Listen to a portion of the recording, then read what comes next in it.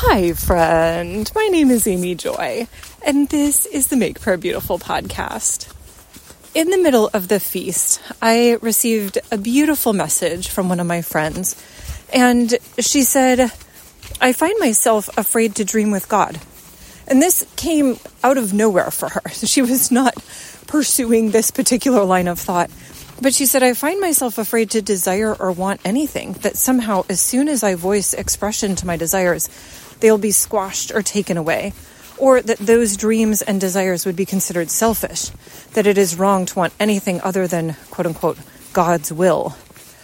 And this is such a beautiful acknowledgement. I think I had my own moment back in 2017 where I was reading through Andy Mason's Dream Culture, and he talked about dreaming with Jesus, and he recommended that you write down your 100 dreams. And at the time, I was like, okay.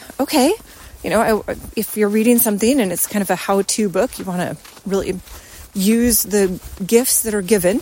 And he had said you can use or write down places you want to go, things you want to learn, whatever, positions or promotions you'd like to earn, and so forth. And so I started writing, and I got through 6 countries that I wanted to visit, probably Switzerland and Israel. I don't even remember now. And then I stopped writing, and I was like, okay, I'm good. And I thought, with a little bit of smug self-satisfaction, I must be the most content person on the face of the planet. And then there was this little nudge from the Lord, like, is that actually contentment or is that complacency? And for me, it was an interesting moment, because even now that I say that, I'm not sure that it was complacency. I think, like my friend, there had been different reversals in my life, different setbacks that in truth made me a little bit afraid to want to dream with Jesus. That kind of like, yeah, I went down that road and it didn't work out very well. There was a lot of pain, not my favorite thing. How about if we just keep the status quo going? Whew.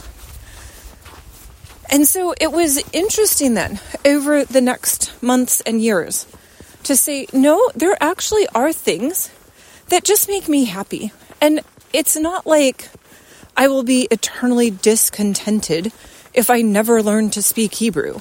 But the reality is, if that seems like a fun thing to spend some time on instead of, I don't know what other people do, watch television or something, then go ahead and practice Hebrew, Amy. That's fine. Or to say, there are certain things I would like to learn, and I don't need to learn them today, but at some point, I think it would be awesome to know more about the Psalms of Ascent, let's say.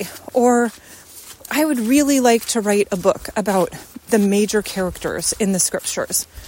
Okay, and all of these sound very holy, so I need to think of some examples from my own life that are maybe a little bit less holy.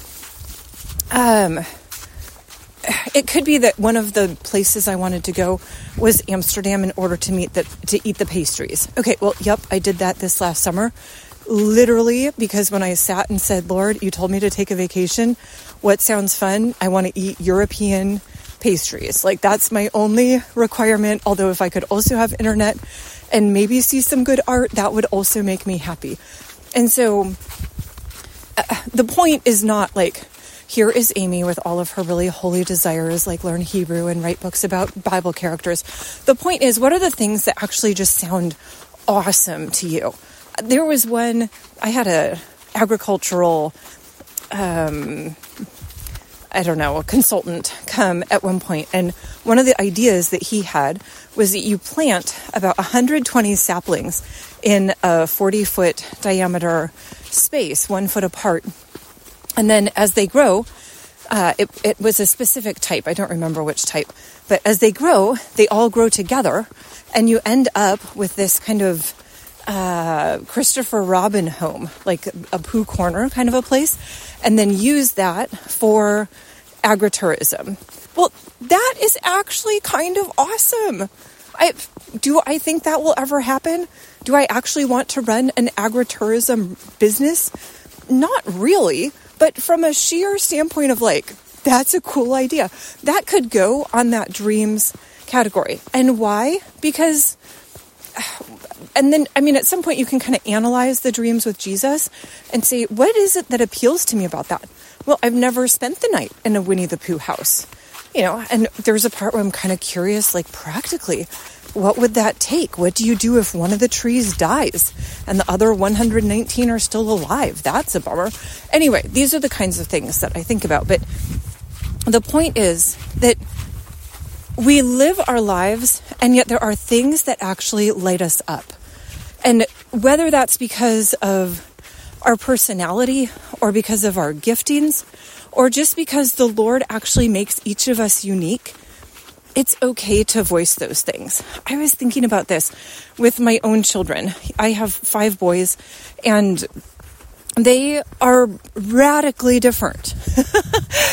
Just like anybody else's children. Like you think, how are you all from the same womb? This doesn't even make sense. And so there's a part where I delight in the fact that my children are different. I delight in the fact that they have different interests. And it's not because I think, oh, good, those interests are going to serve the Lord and his kingdom in greater measure. Do I hope that they use them for that purpose? Absolutely. But I delight in their individuality. I delight in the fact that they express themselves in unique and creative ways, that they have unique vocabulary, that if they were to choose which books to listen to, some of them would be the same, like maybe 4 of the 5 would listen to similar books. The 5th would be totally different, but they wouldn't listen to all the same books. There's some variation within that. And so the point here is that I think actually there's something very healthy about expressing dreams to Jesus and even saying, you know what, what is it? The righteous man falls down 7 times but rises again, or something like that. Like, if you have sustained setbacks in your life, then get up and keep going. And in some ways, it's not like for me, okay, so everything around the farm died. That was really a bummer. So I am really thankful that the Lord didn't say like, okay, stand up and now keep on trying to be a farmer. That might be a dream for one of my children. It might not be. I actually don't know. But I am grateful that I get to stand up and then keep going, but maybe pursuing a slightly different dream. And maybe asking the Lord, like, what was it about that original dream that did light me up? And how can I exercise that in a new and different way in my life as it is now? Okay, so Jesus, I thank you that you put a different facet or different collection of facets in each of us. I ask, Lord, that we would celebrate what you have given to us and that we would use it for your glory. We love you, Lord. Amen.